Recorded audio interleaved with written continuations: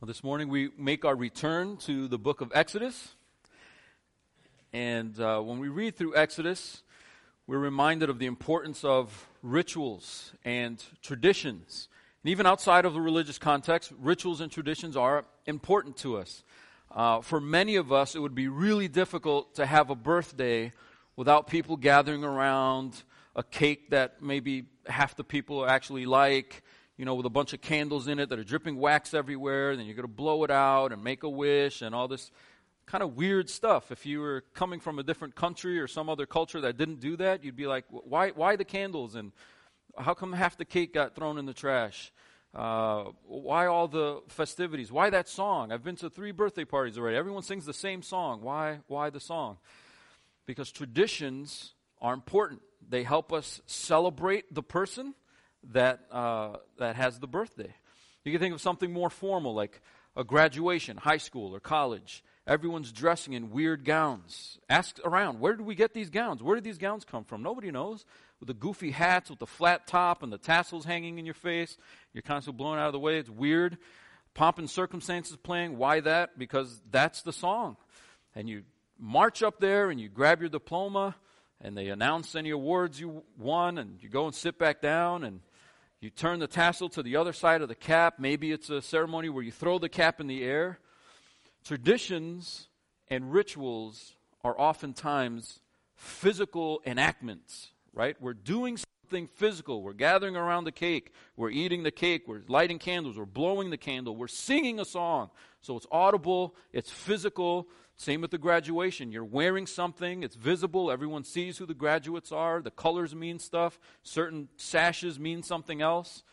The song means something. The tassel means something. The side of the cap that the tassel is on means something. There's meaning in symbols because it's about honor and it's about celebration. Oftentimes it's about remembering. And what God wants to do with Israel in this chapter, these chapters that we're going to see this morning, is He wants to set up a ritual so that they don't forget, so that they remember. And what He wants them to remember is centered around death. Maybe not as fun as a birthday party. Maybe not as celebratory as a graduation. But He centers around the theme of death because that's what all of this has been barreling down toward. You remember all these plagues, the first 9 plagues that God throws down on Egypt, it was warm-up. It was a preview. It was just getting Pharaoh and Egypt to the place where they cannot deny who is God in this place. But in the very beginning, God told Moses to tell Pharaoh, it's either your firstborn or mine. If you don't let my firstborn go, I'm taking your firstborn out. So all these 9 plagues are just ramping up to this final plague of death, where God takes the firstborn of every man, woman, family, animal in Egypt. It's a sad story. It's a tragic story. But we recognize as we read through it why this is. God has His people. They're enslaved and in bondage. The captor doesn't want to let them go. And to finally make that breaking point, God unleashes death over the land. We're going to see that in Exodus chapter 11. Please turn there. If you need a Bible, you can raise your hand and we'll bring one to you. If you don't own a Bible, please take one of these home. But Exodus chapter 11, we'll see this final plague that isn't like any of the other plagues. There were frogs and there were locusts and there was the river turned to blood and cattle had died and there was a lot of nasty stuff and smelly stuff. You remember, some of them just really, there was a stench in the land. But this one's different on a couple of accounts. One, because it's much more serious. It's the death of the firstborn of every family. And second, because this is the plague that's going to become a tradition, a ritual that's to be lived out forever and remembered for every generation afterward. If you join me in chapter 11, verse 1, We're going to go all the way to 13, 16, but we're not going to read every single verse. Okay, we're going to kind of pause in certain places. But I do want to read chapter 11. It's short. It kind of sets up the narrative. The Lord said to Moses, "Yet one more plague I will bring upon Pharaoh and upon Egypt. Afterward, he will let you go from here. When he lets you go, he will drive you away completely. Speak now in the hearing of the people that they ask every man of his neighbor and every woman of her neighbor for silver and gold jewelry." And the Lord gave the people favor in the sight of the Egyptians. Moreover, the man Moses was very great in the land of Egypt, in the sight of Pharaoh's servants and in the sight of the people. Verse 4, so Moses said, "Thus says the Lord, about midnight I will go out in the midst of Egypt, and every firstborn in the land of Egypt shall die. From the firstborn of Pharaoh who sits on his throne, even to the firstborn of the slave girl who's behind the handmill, and all the firstborn of the cattle. There shall be a great cry throughout all the land of Egypt, such as there has never been, nor ever will be again. But not a dog shall growl against any of the people of Israel, either man or beast, that you may know that the Lord makes a distinction between Egypt and Israel. And all these your servants shall come down to me and bow down to me, saying, 'Get out, you and all the people who follow you.' And after that I will go out."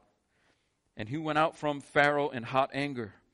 Then the Lord said to Moses, "Pharaoh will not listen to you, that my wonders may be multiplied in the land of Egypt."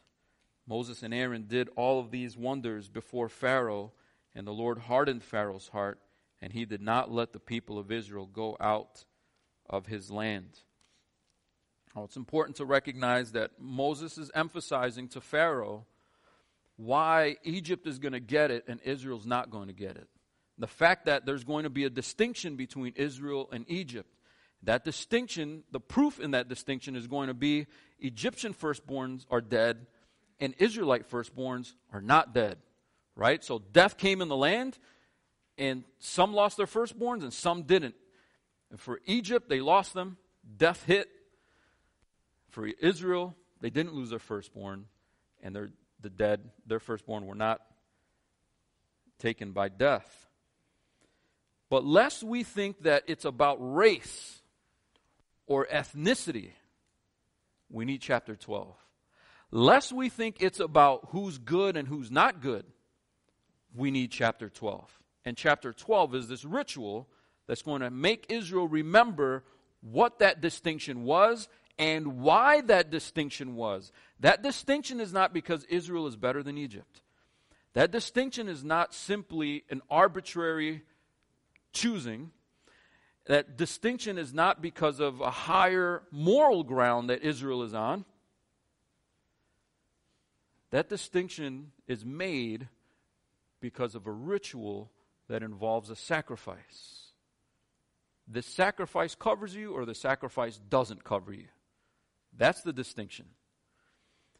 And so in chapter 12, he makes it clear to Moses and to Aaron to gather the people, to get the assembly, and what they're going to do, each family, to not get this plague of death touching their firstborn child.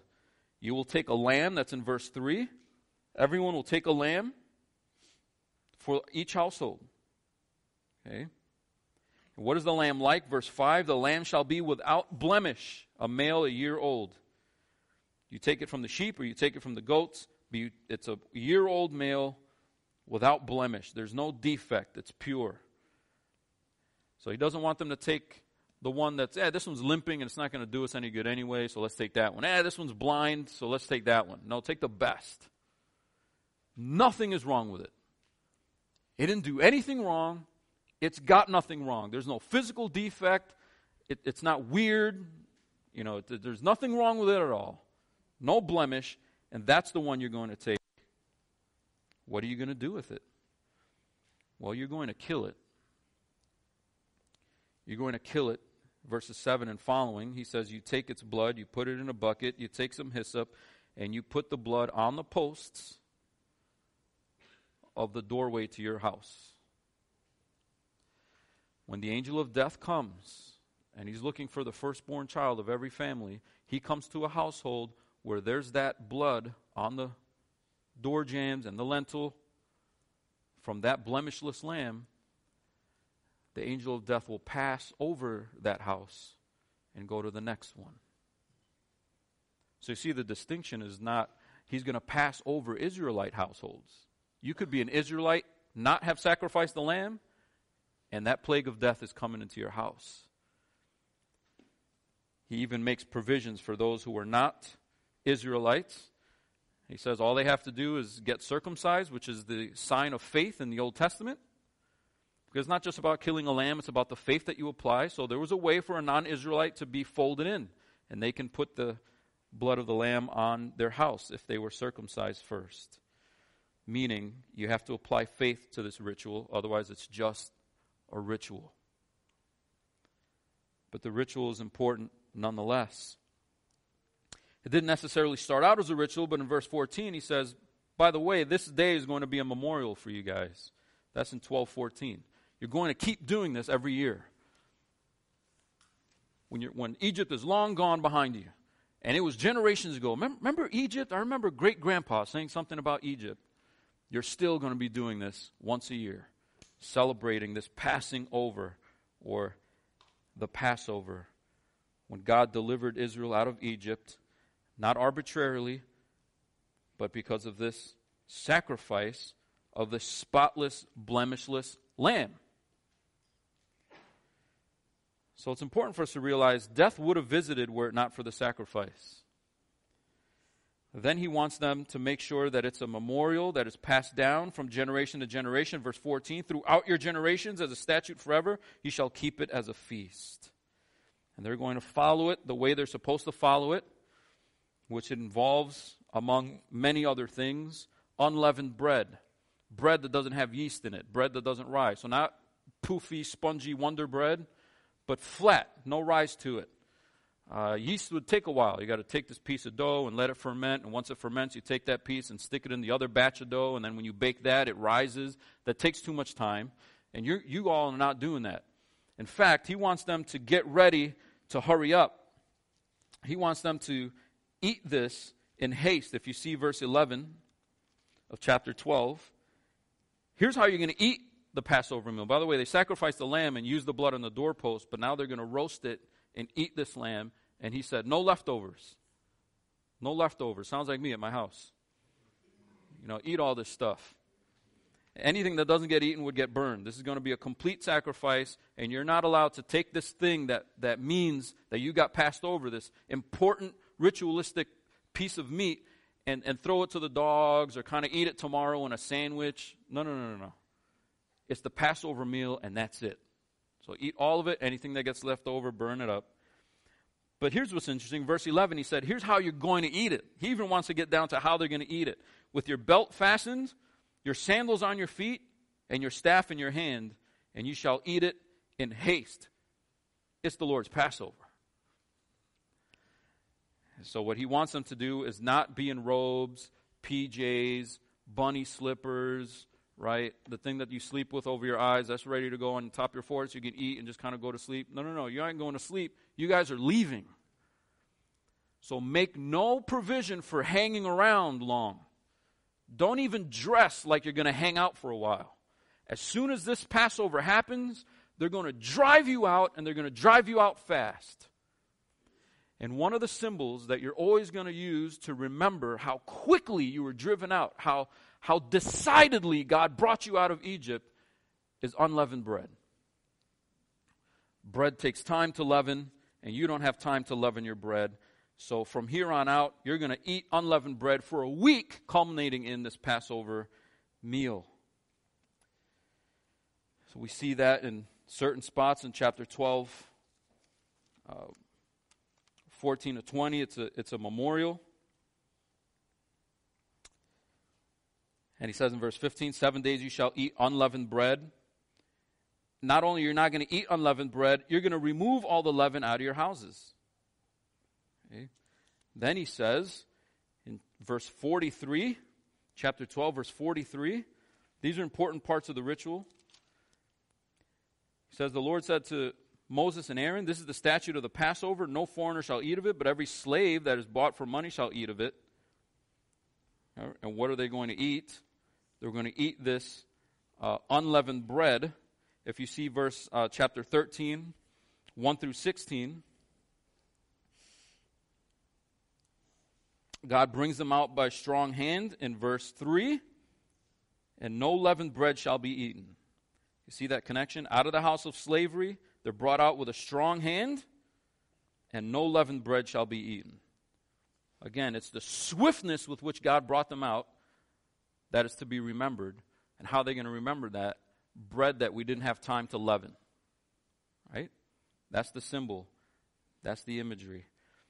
And so he has long sections here, Moses does, of the unleavened bread, how long not to eat it. Don't even have it in the house. Don't even have it in a cupboard somewhere in the pantry. You will die. No leaven in the house. That's how important it is to the ritual. And he explains why. We see that in 12:34 and 39. 12:34. He says, so the people took their dough before it was leavened, their kneading bowls being bound up in their cloaks on their shoulders. In other words, they took their stuff with them that they weren't able to use. They weren't able to use it before they left because they're rushing out and they weren't able to leaven their bread.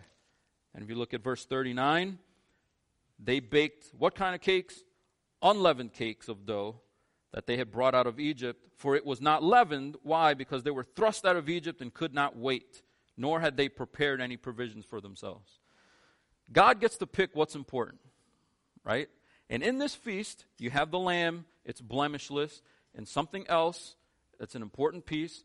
He didn't go on and on and on about the bitter herbs. He didn't go on and on and on about other portions of the meal. But he spent a lot of time explaining this piece of the unleavened bread. And the only explanation we get is, hey, it represents how God decidedly got you out. The haste with which he got you out. But it's an important piece of this festival. Last thing I want to point out about this before we start making some connections to today. If you're wondering if this is relevant, this is highly relevant. He wants this to be for kids. We see that in chapter 12, verse 14. Chapter 12, verse 14. One of the reasons why we asked you to keep your kids up today. This day shall be for you a memorial day, and you shall keep it as a feast to the Lord throughout your generations.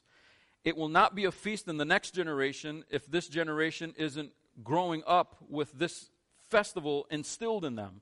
So it has to be instilled in the kids so that when they grow up, they instill it in their kids. So when those kids grow up, they pass it to their kids and so forth. That's pretty obvious. But he wants Israel to make sure they're doing what they have to do to get that torch passed to the next generation. So he tells them in verse 26, chapter 12, verse 26, when your children say to you, because this is inevitable, kids ask questions, right? When your children say to you, what do you mean by this service? Don't say, I don't know. Go ask pastor. Go ask the priest. I'm not sure. Maybe we'll meet Moses in one of these days. I mean, there's like 3 million of them, right? Everyone didn't know Moses on a first name basis, but maybe one of these days we'll bump into Aaron and we can ask him. No. Your responsibility to tell your kids what's up. He says, your kids are going to ask you, what do you mean by this service?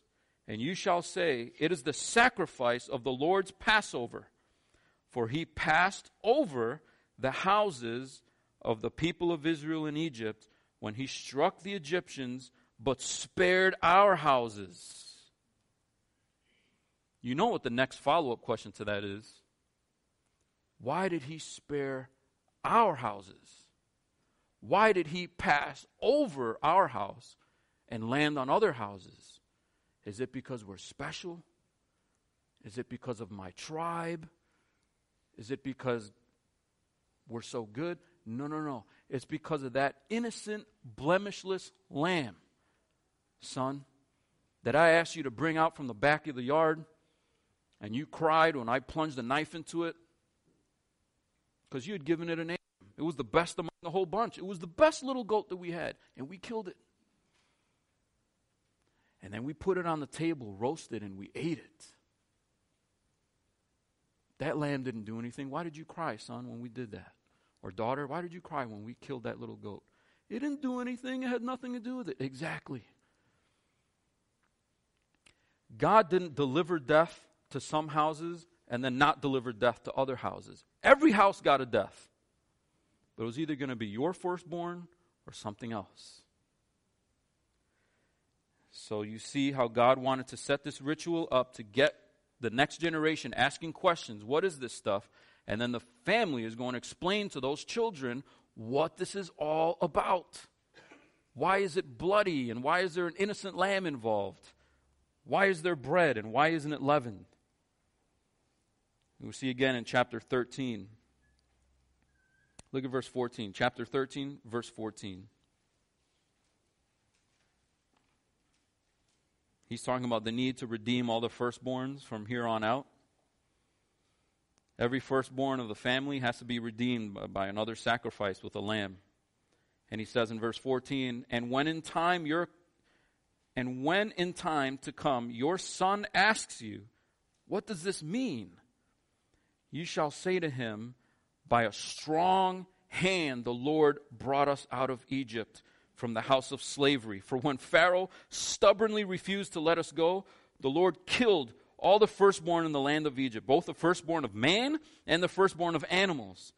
Therefore I sacrifice to the Lord all the males that first open the womb, but all the firstborn of my sons I redeem. It shall be a mark on your head, Moses tells them, and a frontlets between your eyes. In other words, keep it on your mind, keep it in front of you, keep looking at it. Don't forget this, that by a strong hand the Lord brought us out of Egypt.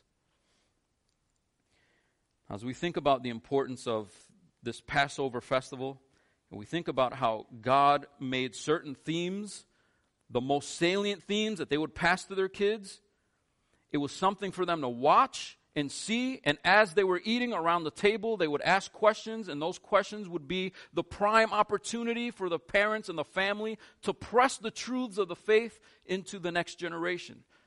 This physical act, this ritual, this tradition. And for those of you who've been around church for a while, you may have made the connection a long time ago that this Passover is a picture, it's an analogy pointing to Christ. We're going to put a couple verses up on the screen so we don't have to flip around too much. A couple verses that of many that drive this home, that Jesus is that Passover lamb. He's that Passover sacrifice. Isaiah 53:7. He was oppressed, speaking of this coming Messiah. He was afflicted, yet he opened not his mouth. Like a lamb that is led to the slaughter, and like a sheep that before its shears is silent, so he opened not his mouth. How hard would it be to sacrifice a lion? You got to capture it, wrangle it, sedate it somehow, knock it out. I don't know what you would do in ancient times. To wrangle a lion, a crocodile, a bear. No, a sheep.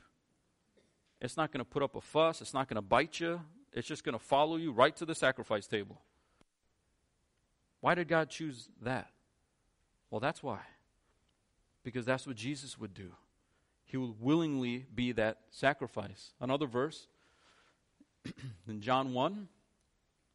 John the Baptist sees Jesus. The next day, he saw Jesus coming toward him and said, Behold, the Lamb of God who takes away the sin of the world. John knew it immediately. And then finally, 1 Peter. Knowing that you were ransomed from the futile ways inherited from your forefathers, not with perishable things such as silver or gold, but with the precious blood of Christ, like that of a lamb without blemish or spot. It's not hard to draw the connection between what Passover was in the book of Exodus and what Jesus came to do and how Jesus fulfilled that ritual. So, death is knocking on everyone's door. Eternal death. Condemnation that everyone deserves. Those of us in here who would say, we're saved, right? We're with the Lord. We're not lost. There's no condemnation for us. How is that so? It's only so because of the sacrifice of Jesus Christ. God's condemnation passes over me because Jesus took it. Now, here's an important distinction to make, everyone. This is important. God is not a just God sometimes. He is not a just God for some people, and then he's unjust for other people. Okay? I justly deserve to die. Forever.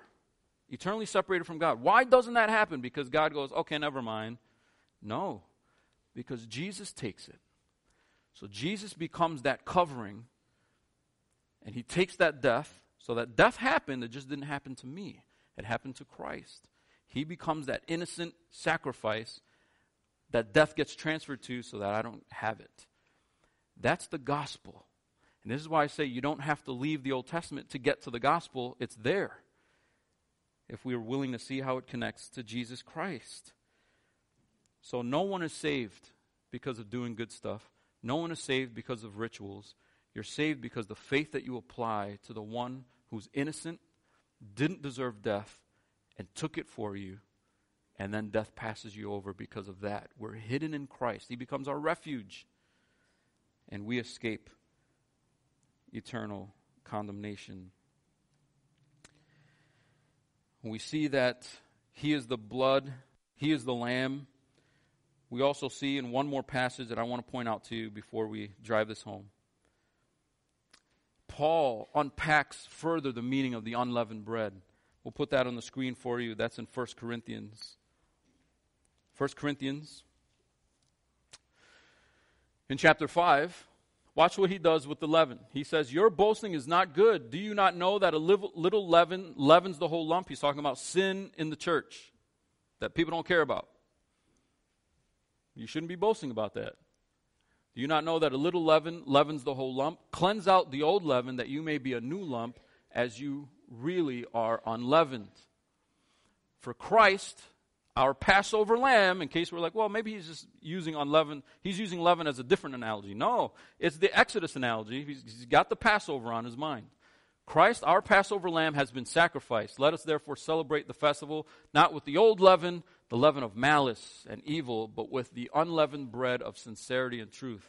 So here in 1 Corinthians, Paul takes that leaven analogy, unpacks it a little bit more to say leaven represents sin. Leaven represents something that shouldn't be in there, and it should be a pure bread. Christ represents that purity. So there's another importance of using the unleavened bread. Now, finally, when you get to the New Testament, and Jesus is about to go to the cross, and he's sitting around a table with his disciples, and they have bread, and they have wine. What festival was it? What meal was that? It was the Passover meal. It wasn't a late night Wendy's run. You know, I mean, it was late in the night, and it wasn't a normal meal. But they were celebrating the Passover.